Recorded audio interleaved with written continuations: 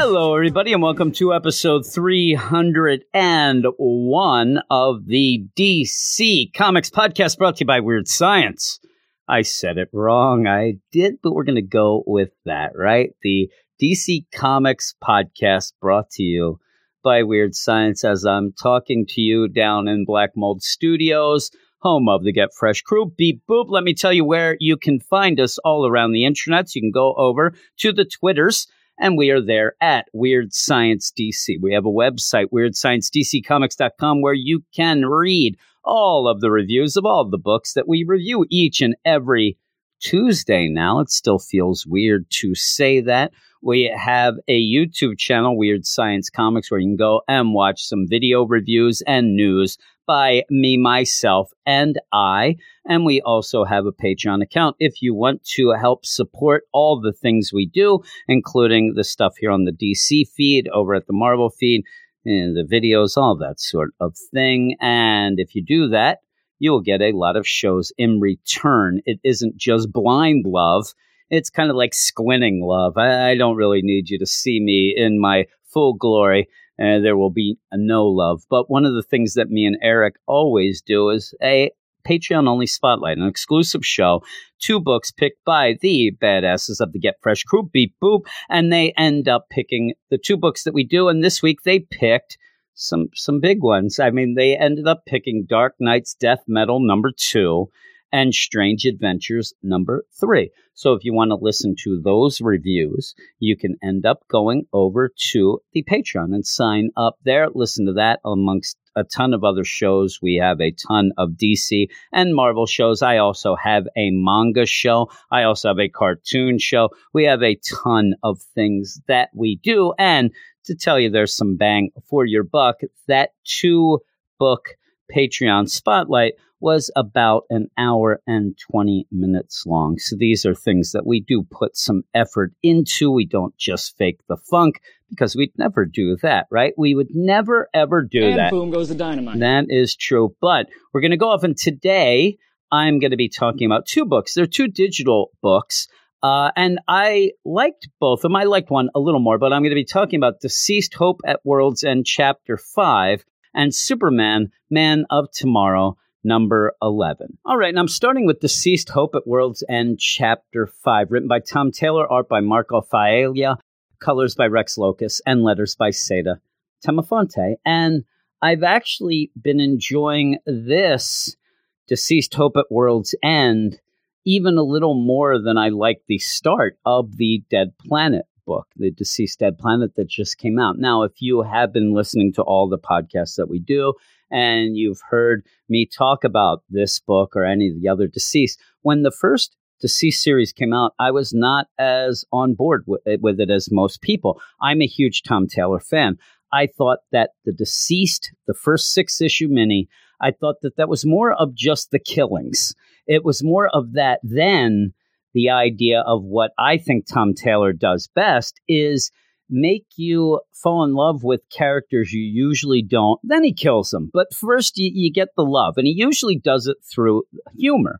And I thought that he did that more in the 3 issues Unkillables book than he actually did in the first 6 issues of Deceased, setting up the whole universe, setting up all that. I understand why it would have happened that way, but I actually enjoyed Unkillables more than the actual first Deceased. Now, we end up having Dead Planet come out and this at the same time, and I've really enjoyed this Hope at World's End. I am a digital first, digital only, whatever you want to call it. I'm a huge fan of the digital books. I know that some people, I need to have it in my hands. I'm not talking about a normal print book in digital. I'm talking about these digital first. I really enjoy the way, if they're done well, how they're done. And we were talking about it in the Slack, and that's just an aside. If you end up on the Patreon, you go into the Slack with all the GFC Get Fresh Cool People, and you end up being able to talk to people. And I was talking to a couple people, and we were talking, kind of about why I would like the digital more. And this all came about because I was telling people that I love this chapter. There's a spoiler for you. But I said one of the things that I like about it is you have a limited amount of real estate here to tell a story. And I think that the writers who do it well realize there's no time to, beep around. You got to get to it. Also, something that I heard way back when you ended up having Kyle Higgins on the Fat Man on Batman podcast, he was doing the Batman Beyond 2.0 book at that moment. And I love that book. That was great. And he mentioned something that it stuck with me since, and this is years ago, but it has stuck with me. And I think that it is true, where you end up, if you do this right and you end up playing up the medium as it can be, where you think, okay, people will be on a tablet, you're only getting one page. Every page turn, you can end up having a mini cliffhanger. You could have cliffhanger, because there's no peeking at that other second page as you open up things. And if you play that right, it does give you just a really, really like breakneck speed of pacing and things that you can play around with that you normally can't. And I love that. And Tom Taylor knows how to work the real estate. He might be the best at doing this. His Injustice book did it constantly. And that's why I often say it's not just the killing that Tom Taylor did, especially in the Injustice. There you did, but it was other shocking moments. There was also a lot of humor and a lot of things that he is pretty much, this is like, I know that it's a weird thing to say. Like, I wish that he only did digital and digital first stuff like this, but he's just so good at it. He really, really is. And so when you have this Hope at World's End, I think that this is more along the lines of Unkillables than it is of the first Deceased. You're using this to kind of bridge the gap between the Unkillables and Dead Planet, and even the end of Deceased and Dead Planet. We're seeing things that happen after the fact, that happened before Dead Planet, but still, you end up where there's a sense of humor to it. There are killings, but there's also the hope, and just having it at Hope at World's End, it really has been. You got a really good Wally West story earlier where, okay, let's put the killing aside. For the most part, you're still going to get you're still going to get stuff, but let's see some other things, other characters. I'm really enjoying it. And this issue, seeing what will become the Trinity very soon on the regular Earth 2 when they go off from Earth, where you have John, Cassie, and Damian. It's cool to see them. It's cool to see them form together. It's cool to see them become a team. We already have Damian, who's accepted the cape and cowl last issue, where he said he didn't want to at first because that is the full admission that his father isn't coming back, that his father's dead. And so to take that, and I understand fully what he means. But he had to. He ended up taking it. It was a very sad moment for him.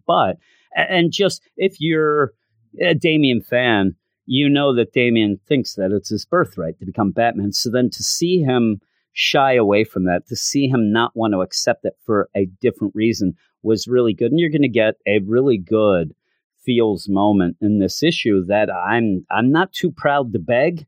And I'm not going to lie, I cried. I actually cried. And if I'm going to cry when I'm reading something, especially a digital first, I got to give it a good score. I mean, if it's going to do that, I mean, I don't have any feelings whatsoever. I mean, I'm like a pathologic, I won't even get into that. I'll tell you.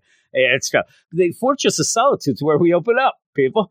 And it is where John shows up. Cassie's there waiting for him. And John explains that he has been out with his father, who still is regular. He hasn't been infected. He's not in the sun at this moment. And they have gone and shut down the internet. And he says, I kind of miss the internet, but not, the thing of it turning everybody into crazy agents of death. And Cassie says, Damian stole the invisible jet. And this is where I'm talking about these page turns. Because if you are reading this and you're reading it on a tablet or a phone, whatever you're doing, and you turn that page at this point where you just, Damian stole the invisible jet. And then the next page is John yelling at Damian, hey, the problem with stealing the invisible jet is your visibleness. And Cassie's yelling, take it down, Damian. Damian he's not smiling. He's completely serious. Flying the invisible jet, it's just him in the air holding on to it. It's just Damian flying through the air, sitting down on nothing, flying nothing because it's one of the funniest panels and one of the funniest page turns I've ever had. I thought it was hilarious. It made me laugh so much that I actually made a screenshot and put it up on Twitter saying this is one of my favorite panels I've seen in so long, just because Damian is so serious there, and he's flying the invisible jet. Well, he does bring it down, and you end up where, John says, so the first thing you did as Batman is Grand Theft Arrow. You get in the humor there, and I have to go get my mother. She's in Gotham. And the whole idea of this is, well, she's probably dead. Everybody in Gotham, it's trouble. Now, Cassie doesn't know who Damian's mother is. That it's Talia, you can kind of figure that she might be alive. I mean, even with not having anywhere to go, she can hold her own. She's pretty tough. But Damian, because his father's dead, he does want to go and check to see if his mother is alive still. And the reason why he thinks she's in Gotham still is because her and Batman had been tracking her. She was heading with the League of Assassins to go and kill the mayor of Gotham. And then all this hit. So he thinks that maybe she got to Gotham, she got stuck. He has an idea where she might be.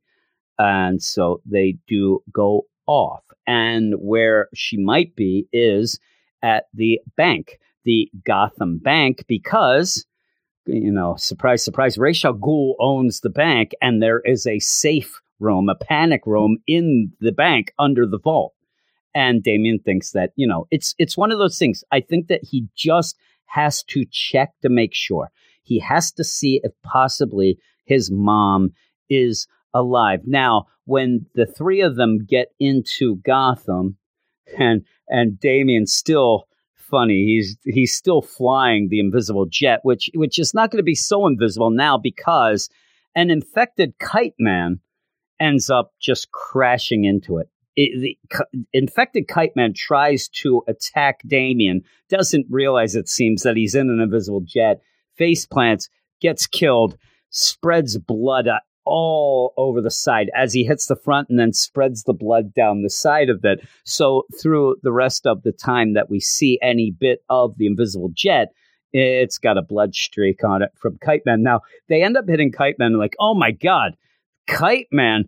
And the three of them end up laughing. They're laughing at poor Kite Man. Hell no, he says. They end up laughing because he's dead. Now, he was infected, but it is a funny moment. It really is. And so I just like the blood-smeared invisible jet now.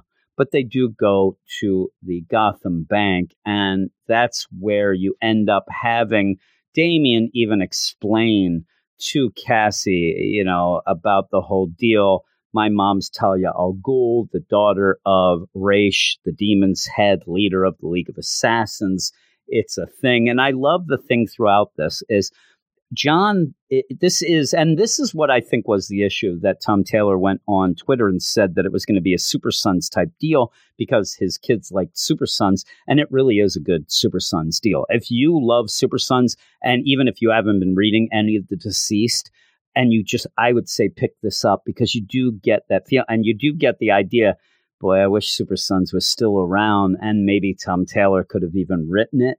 Maybe we'll get a digital first something of it. It'd be great with Tom Taylor because he gets the right deal with this, that Damian, he does have that crazy background, but John is there to tell Cassie, it's a sore subject. Don't make a big deal of it. It's fine. It's Damian. If you like Damian, he's still Damian. This just adds that wrinkle. Now, a lot of people don't like Damian. I know this because I love him. He's my second favorite Robin, my first being Dick Grayson. And if Dick Grayson isn't your first, you're nonsense. But I love Dick Grayson, then I love Damian. I love Damian because I like Guy Gardner as well.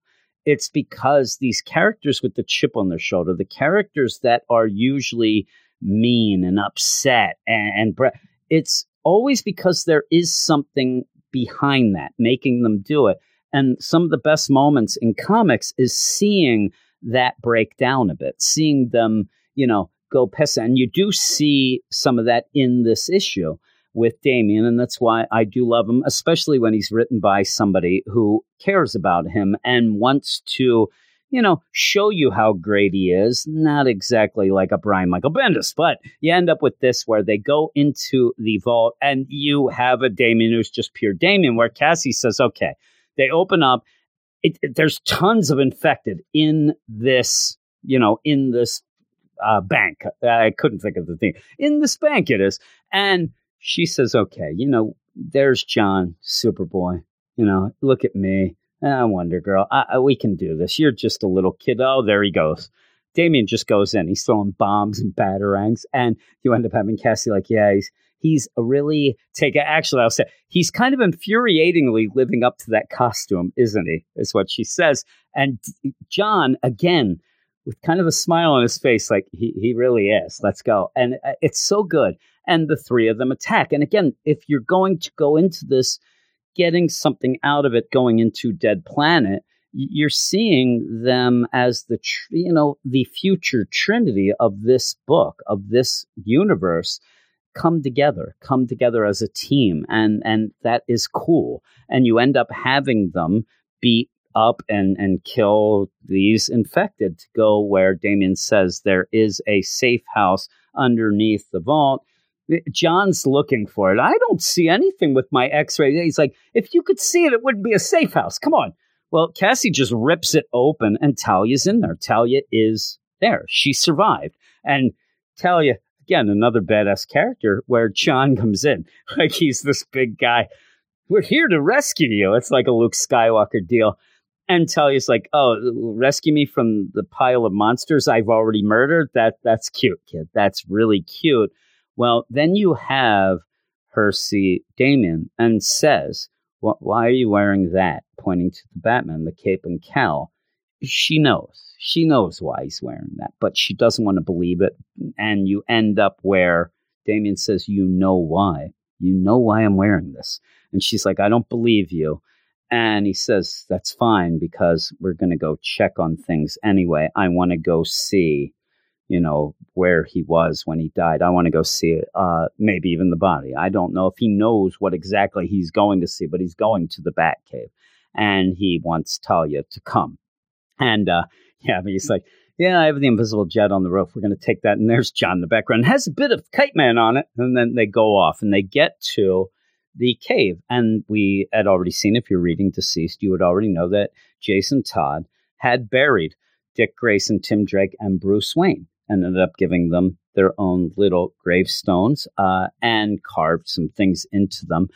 And the only thing that I didn't like of this is that when they're looking at these gravestones, and it's like Dick Grayson, brother, and this is something we have seen if you read it, Dick Grayson, brother, Nightwing, the one who got to grow up. Bruce Wayne, father, mentor, bastard, Batman, Tim Drake, friend, Robin, the best of us. And this is where me and Eric, when we talked about the Deceased, and I think it was even in Kilbwin, whichever it was, you're kind of giving away their identity, but then we're thinking, what does it matter now? They're dead. And also you'd have to be down in the Batcave to see this. But I don't like the idea that when you end up having Cass and John wondering who made the gravestones, you end up having Talia say Jason Todd. I wish it would have been, Damian. He would know more than Talia what Jason Todd would be about. In my mind, though, she is, has a connection with Jason as well. But I wish it was Damian. But you end up with the whole deal where John's there to say, are you okay?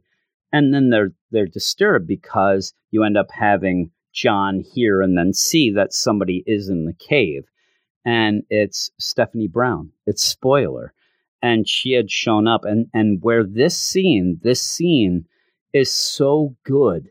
And it's so simply written. There's only a couple panels. But having Steph show up by herself and say, hey, and Steph, I was hoping to find Batman. It looks like I found him. And goes over to Damian and hugs him and says, I'm so sorry. And Damian, the way the art is, he's surprised by this. He's surprised by the hug. He doesn't know what to do.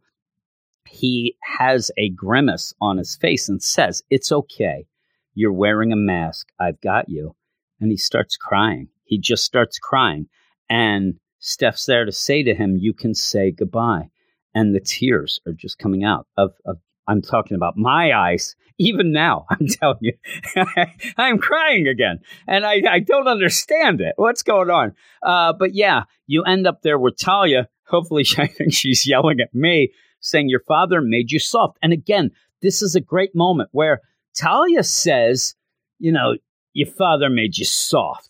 And John freaks out, eyes glowing, says, excuse me. And then she says, I thought you had super hearing. Why do I have to repeat myself? And you do even have Cass say, I'm supposed to be a symbol of peace. I want to break your legs right now. They love Damien. The best, though, is Damien stops it because he says, stop it. My mom is upset, too. She loved Bruce. She's just doing this because she wants to start a fight to forget about it. So it's one of those things where Talia throws shade and Damien's there to see through that and know that his mom's hurting. And I think that scene is so well done. From the point where Steph shows up and hugs Damien to when you end up having Damien say this nonsense, stop it. My mom's trying to start a fight. Don't egg her on with this. Don't let her do this. This is the way she works through things. It's nonsense. And plus, there is nothing here. Let's get the hell out. Let's go back to the fortress. I want to leave.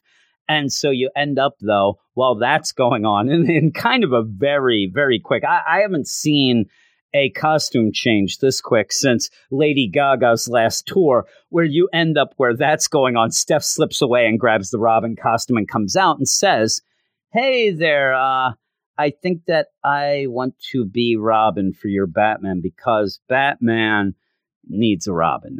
We don't want you to just be this big muscly guy who's miserable and brooding. You need a Robin, and that's me. And then they're going to go. The problem is that if you are reading Dead Planet, I did not see Stephanie Brown, so I am worried about her big time. So we'll see how it goes. But yeah, that's the end of the issue. I loved it. And again, it's a different kind of game to review something that is kind of a half issue most of the time than a regular print issue. But if it makes me cry and it makes me smile, then I don't care if it's 3 pages. I don't care if it's 100. This story got me in the gut more than 99.9% of everything I've been reading and anything I've read in the past year. I think it is great. I think that everybody, if you're listening and you are kind of saying, well, I'm not really liking a lot of books right now. I don't have a pull list that's give this a try. And I'll tell you, this whole Hope at World's End is all pretty good quality to get all those that are 99 cents each. So I think they're worth it. But the thing is, I know, again, some people, they don't like digital. Well, maybe just give this a shot and see if you do. Because a lot of times the digital books, they do offer a little different thing than what's normally going on. And again, some people sat there and said, well, I don't like mature titles, but then gave a Black Label title a try and love it. I hear a lot of that. And so, yeah, it's a different medium type deal that we're talking about going to, but it's really good. It's Tom Taylor at his best, I think. And I think that he plays it up so well on this digital deal. So because of that, I'm going to shock the world. And boom goes the dynamite. I'm giving this a 10 out of 10. So I'm done. I told Eric, if I give a 10 out of 10, can I finish up too? Because I'll be out of here. But 10 out of 10, straight up. I loved it. Check it out. I'm going to go and pause a second for a little announcement, and then we'll be back then with Superman, Man of Tomorrow, number 11. Hey, everybody. I want to pause a second, maybe put some mood music on to tell you about something you should have already heard about. But in case you haven't, Audible has a new Sandman audio drama you can listen to right now by going to audible.com/The Sandman. Based on the best-selling DC graphic novels written by Neil Gaiman, it stars James McAvoy, a gem he is, as Morpheus, the Dream Lord, who has been held for decades by an occultist who was seeking to capture death in exchange for eternal life. Those occultists, they'll never learn, right? Once liberated, Morpheus begins a quest to regain his power, and that is just the start. Hailed by Los Angeles Times Magazine as, quote, the greatest epic in the history of comic books. The Sandman has an impressive cast, including, as I said, in the lead role, James McAvoy. I love him. Did I mention that I love him? I think he's a gem. Riz Ahmed, Kat Dennings, love her. Taron Egerton, Samantha Morton, Bebe Neuwirth, love her. Andy Serkis, gem. And Michael Sheen. Gaiman himself is narrating the Audible production, which is written and directed by Dirk Maggs, who not only worked on a number of Gaiman audio adaptations, including Neverwhere and Stardust, but has an awesome name that I want right now. I want to be known as Dirk Maggs. From now on, anybody who talks to me, you address me as Dirk Maggs. If you happen to see Dirk Maggs, call him Jim. He won't know what you're talking about. The big thing about that, though, besides me loving Neverwhere and Stardust and actually having the Neverwhere adaptation, and I do, and it's funny because I'm getting this and I'm going through it. I'm like, I think I still have that. And I went upstairs and I do have it. It's on CD. I don't have a CD player, but I still have it. The big thing about that is that Neil Gaiman has gone on record as saying he would rather do no Sandman at all rather than do a bad Sandman adaptation. He has said that numerous times. So this is big that he's allowing this to happen, but also he's in it. He's narrating it, and I don't think that he would end up doing this unless he was behind it 100%. And if you haven't listened to an audio drama before, I could probably act one out right now with Guy Kid, but this isn't the time or place, but it'd be pretty cool, right?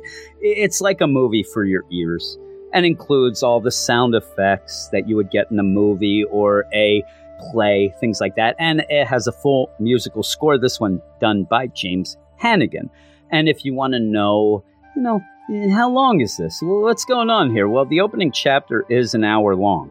And then most of the other 19 chapters that follow, this is a big production, are about 30 minutes long, getting a whole 20 chapters in all. It's pretty big. It is big. And if you want to listen to that, you can go off right now.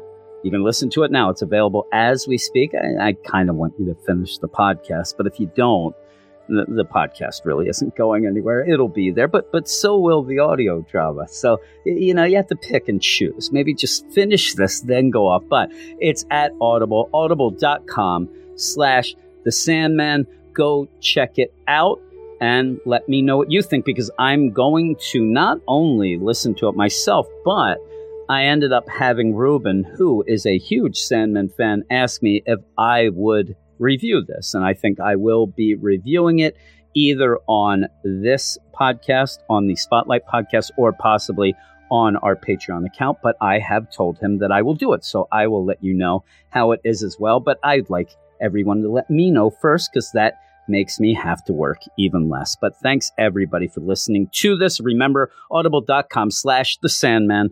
Now back to the podcast. All right, now I'm back, and I'm going to be talking about Superman Man of Tomorrow, number 11, and it's the return of Diddy. Written by Robert Venditti, art by Gleb Malenkoff, colors by Jordi Belair, and letters by Clayton Cowles. Is that the great Malenkoff? Could it be?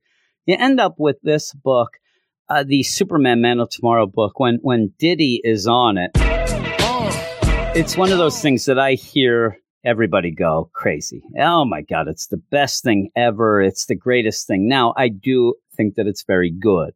I do think that a lot of times people are going a little bit overboard because a lot of people aren't enjoying what Brian Michael Bendis is giving us in the regular book. And because this is a digital book that ends up a digital that are lifted from the Walmart giant things coming to the digital, where you end up almost with the, look at Diddy. Look at him. Look at Diddy. He could do all that in this little book that means nothing. Yet in the main thing, yes, I get it.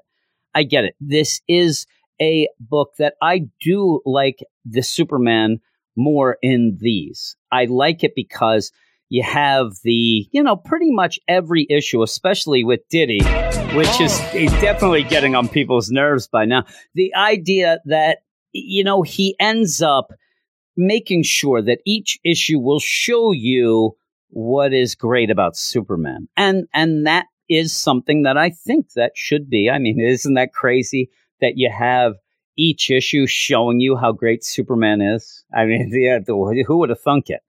But the problem I have with them, the problem that some other people have, is the idea that by the end of it, the stories just kind of seem not so important. They seem, smaller than what's not. And a lot of times they are just one-shot type deals.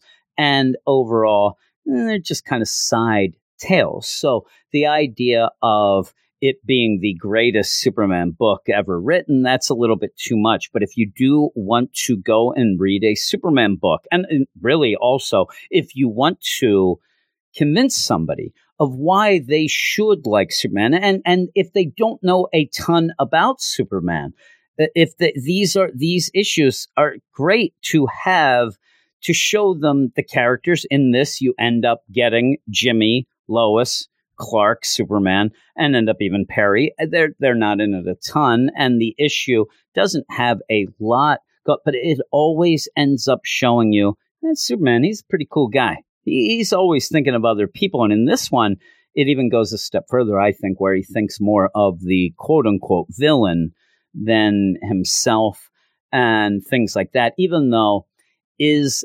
Graikus the undefeated? I mean, really, the main thing that he's a villain of is his fashion sense and that name, if you know what I mean. Hi-oh!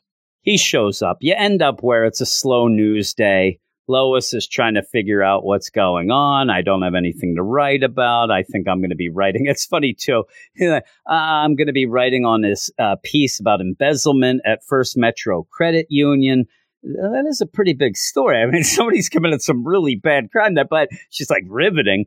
And it almost gives you the idea that, oh, Lois, you have been spoiled in Metropolis. If there's not an alien invasion, if Lex Luthor isn't out in his power armor, you really are bored, aren't you? Clark's just kind of, and I think that Clark's enjoying it. Clark's just sitting there like, thank God, that's the only news story we have. Well, they're trying to figure stuff out. They're trying to, go. Jimmy is bouncing a ball around like a crazed lunatic. He's bound. Jimmy, get out of here. I guess I'll go in the break room. He's trying to find a story. Perry wants to know where the stories are. And then all of a sudden, outside of the Daily Planet, they see a rocket ship. There's your story. And so you end up having Clark run off. And there's a running gag in these when Diddy, I'm not going to hit it. Yes, I will. When Diddy shows up, the big thing is the idea of Clark always ruining his outfit he's in, and they have a budget for the clothes. And in this, Lois says, listen, go off to my office, change there, put your, clothes on my desk, and then go off. I will go in, I'll take them. We won't ruin it. And then Jimmy runs into him with a burrito full of hot sauce. It's funny. So poor Jimmy. Well, because of all this, with Clark running off, he's going to get into his Superman gear. And in the meantime, you're going to have Lois and Jimmy be able to tag along because this is an alien. Not exactly an alien invasion. I like this. I like what's going on here where you end up having this guy. Is he bad? Maybe. Not really. Graikus the Undefeated is the champion of the galaxy. He has fought so much. He's like Mike Tyson back when Mike Tyson was Mike Tyson. He just is beating everyone to the point where nobody else will fight him. There's no reason to fight Graikus. You're going to lose. He's undefeated. And he can't even get Warworld to join in. I mean, that's bad when Warworld won't get in. So he is one of those almost like an athlete. Maybe he's sticking around too long, but he's sticking around for that one last battle.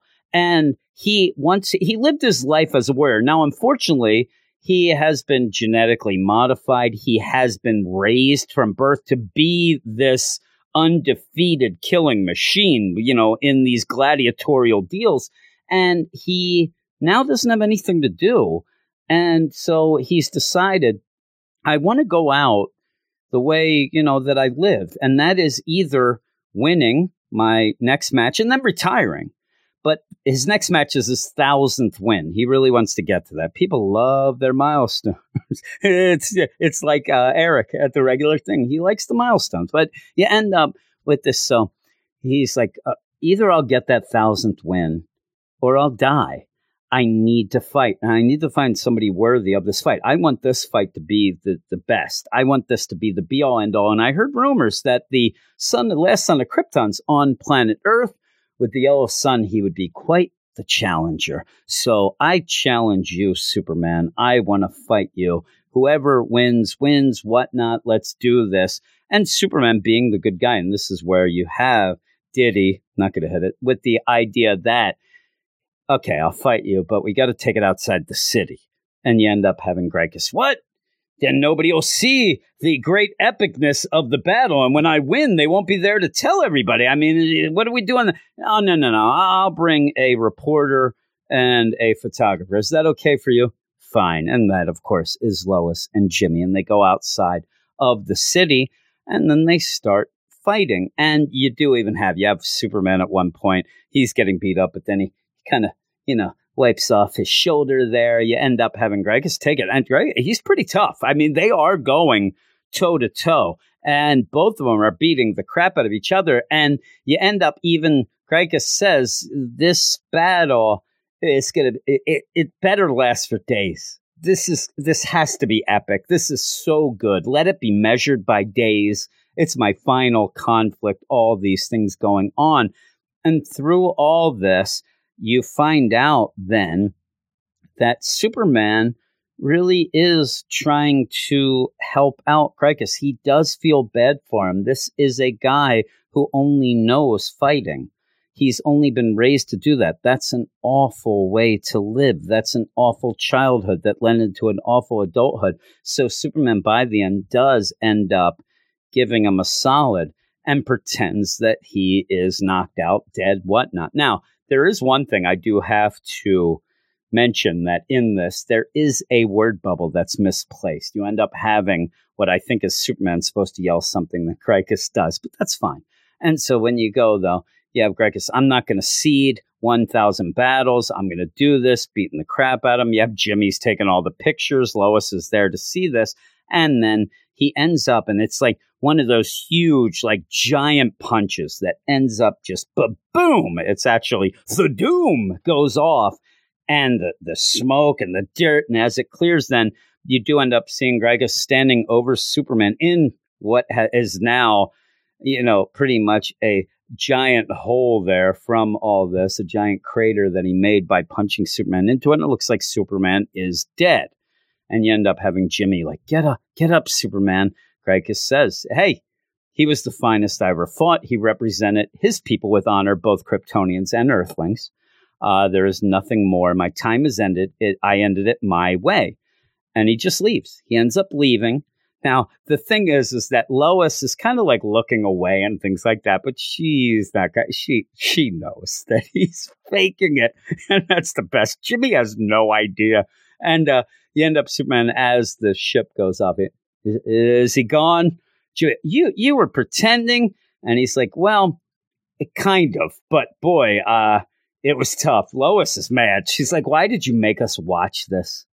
And the whole be all end all of this is they can't really report this anyway, because, maybe Grykus would find out. I got to go back. Now, again, then Grykus could also find out that Superman's alive when he's doing things. But still, all this going on is pretty fun. But you end up where Jimmy wants to know, why would you lose on purpose? And Superman says, listen, all he ever had was masters who made him fight for sport, opponents who wanted to kill him in the ring. I have friends and loved ones, a city, a life. I won. I'm the winner here, not him. I feel bad for him. And really, he really could punch. I mean, I was getting the crap kicked out of me, so I wasn't really pretending all the time. But it's one of those that you almost feel bad that Superman didn't end up stopping. It's like, before you go, why don't you come and have dinner with us or something a little more? But that's kind of #Grykus problems.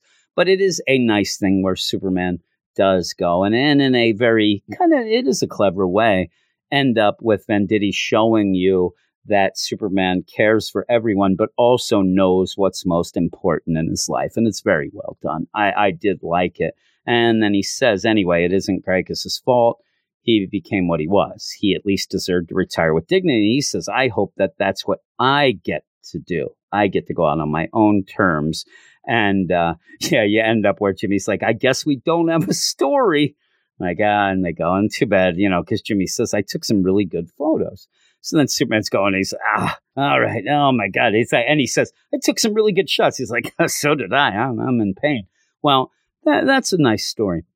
What comes next is actually exciting, setting up the next issue, is the idea that you have General Lane outside of Metropolis in a top secret military installation, and we end up seeing the whole deal with Sergeant Corbin. We see Metallo. We see Metallo being ready for action, being formed and going, and so that is pretty cool. That's a pretty cool thing. I love Metallo, so to get a Metallo story, it says next, The Weight of the World. We'll see what's going on, and I do dig me some Metallo, but overall, and for what this is, I am going to give it, and I really like the art. I want to mention that. It actually reminds me at points of the art in the Jimmy Olsen book that just finished this week. I think that it has that look. It has a little bit of a Greg Capullo look at times. It's kind of an amalgam of a bunch of different looks that I really do like. I have only seen a couple things with Gleb Malikov, and I've liked all of them, so I actually dig him. So you have all this. I'm going to give it a 9 out of 10. I think that it's a issue that, again, if you want a quick little Superman book that's going to show you why Superman is a great character, a great guy. If you have, some, I would say, I guess this would be about 12-year-old and up. If they're getting into things and they want to have a Superman story, I think this is pretty cool. Yeah, it gets a little bloody and stuff like that, but not too much. And really, everybody's seen way worse than this, right? You know what I'm saying? I have 5 kids.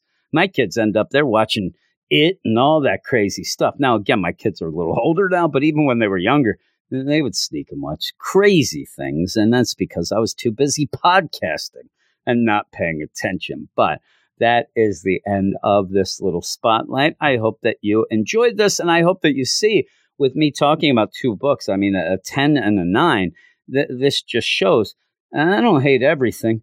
I don't, go into things to try to hate. I've been accused of that this week. I've actually been accused of going into books to hate them.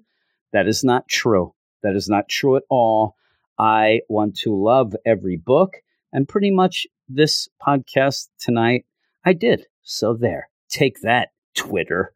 Right? Take that, jerks. And boom goes the dynamite. Yes. But as I go off here, I'm actually going to tell you what me and Eric are going to be talking about in the regular podcast that comes out every Sunday night and is a little bit longer than this podcast. We are going to be talking about Catwoman number 23. We're going to be talking about Justice League number 49, Metal Men number 8, a book that I really like and Eric likes even more, Nightwing number 72, and Teen Titans number 43. I think that's all of them. I said earlier on the Patreon, we ended up talking about Dark Knight's Death Metal number 2 and Strange Adventures number 3. I might have said 2, but I meant 3. But now I said it right. Number 3. And if you want to listen to those and get a ton of other shows, go over to our Patreon at patreon.com/Weird Science. Also, just a reminder, go to audible.com/The Sandman to listen to the Sandman Audible, a drama starring one of my favorites, James McAvoy. Thanks, everybody, and I'll talk to you later.